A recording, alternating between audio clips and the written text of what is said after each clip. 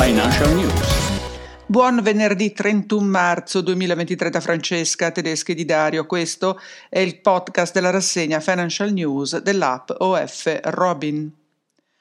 Poste Italiane archivia il 2022 con un risultato operativo in crescita del 24% rispetto all'esercizio 2021, riportano tutti i quotidiani. E anche i servizi assicurativi registrano un buon andamento, con ricavi in crescita pari al più 15,7% e un valore dell'utile netto che cresce del 18% su base annua.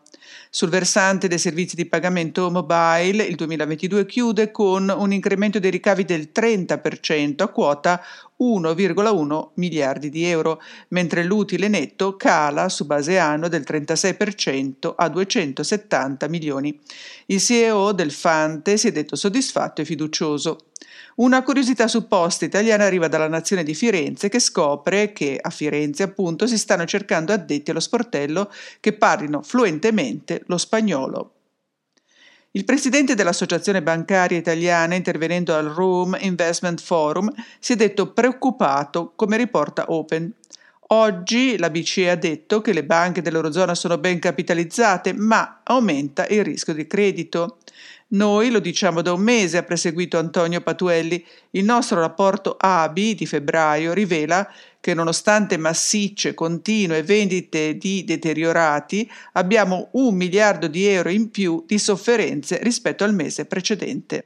Patuelli parla di sottovalutazione delle variabili di tasso di interesse fino a primavera e conclude: da luglio a febbraio si è schizzati a 3,5 punti, noi avevamo avvertito dei rischi per famiglie e imprese. Un sintomo della crisi del credito alle imprese è anche la messa in liquidazione di Credimi. La startup che avrebbe dovuto aiutare proprio le PMI nel reperire finanziamenti. Banca CF Plus o Plus, un'altra fintech per le imprese che ha alle spalle il credito fondiario, ha deciso l'acquisizione di un ramo d'aziende di Credimi, costituito da circa 30 risorse, cioè persone altamente specializzate, da tutti gli asset tecnologici della società. Il closing dell'operazione è previsto entro l'estate. E anche la fusione tra Credit Suisse e UBS può restringere il credito per le grandi imprese, lo scrive Milano Finanza, che spiega: le aziende clienti delle due banche temono una riduzione dei fidi dopo la fusione. La risposta sarà cercare nuovi istituti per finanziarsi. A Unicredit la decisione è presa: aumento per 900 manager e l'amministratore delegato Andrea Orcel guadagnerà 9 milioni di euro.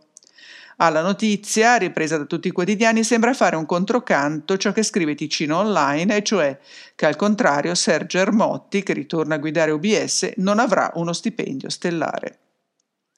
Sempre dai quotidiani ticinesi si apprende che i vertici di Credit Suisse cercano di rassicurare i loro grandi clienti. In una conferenza durata 45 minuti, il direttore della entità elvetica di Credit Suisse e i responsabili di private banking hanno cercato di convincere i grandi clienti, in particolare le casse e pensioni, di mantenere i loro averi presso quello che era e ormai non è più il numero 2 bancario elvetico.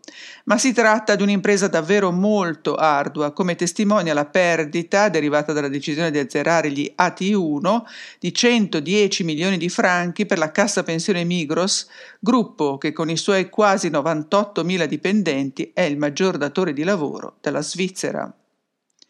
SVB, americana e Credit Suisse, non c'è rischio contagio, ma è meglio puntare meno sulle banche, titola La Stampa, riportando il pensiero di un consulente indipendente, che consiglia di alleggerire le posizioni sui bond delle banche scegliendo azioni industriali oppure servizi, costruendo un giardinetto, tra virgolette, ben diversificato.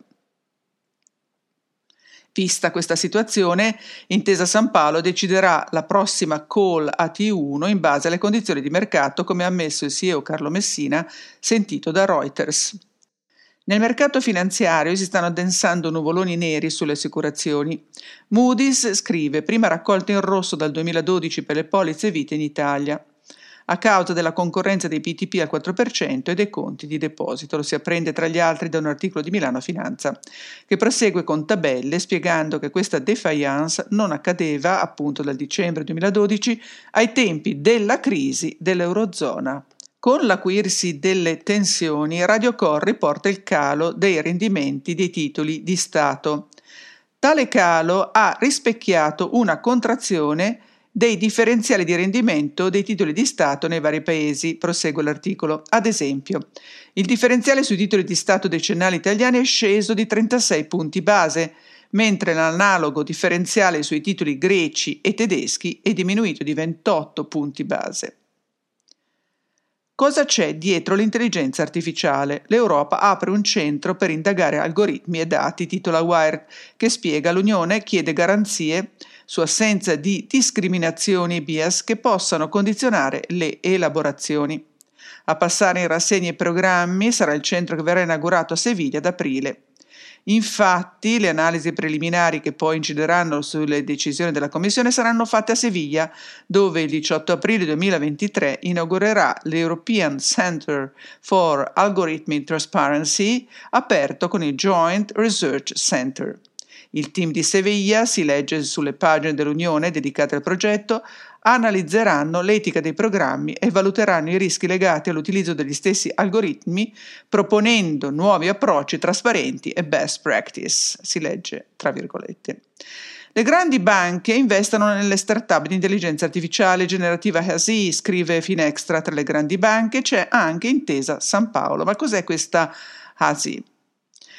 Questo sistema di intelligenza artificiale ha vinto il premio di $1 milione di Microsoft Innovative Intelligenza Artificiale, cioè AI, per la migliore startup di intelligenza artificiale in Europa e ha acquisito clienti importanti, tra cui i giganti dei servizi finanziari Nationwide e Wells Fargo. Si definisce leader di dati sintetici per le imprese. Chiudo con la notizia che adesso Bitcoin e cripto hanno ottenuto la licenza alla borsa di Stoccarda tramite una controllata per custodia e trading. Potrà offrire tali servizi ai clienti istituzionali. E in Italia, si chiede criptovalute.it. Nel nostro paese, intanto, siamo riusciti a mettere insieme una disciplina per la tassazione di tali asset e poco più. Distanze siderali e ormai incolmabili. E questo è tutto per oggi.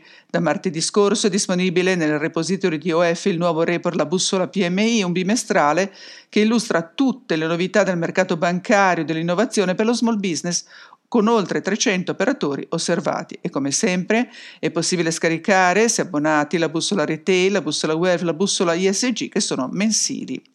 Chi non vuole farsi battere dalla concorrenza deve conoscere ciò che fanno e pensano i propri competitor, e con l'app OF Robin, oltre che con le database prodotti bancari e assicurativi con il report della serie La Bussola, lo si può fare in modo semplice e immediato. Buona giornata, buon fine settimana, a lunedì.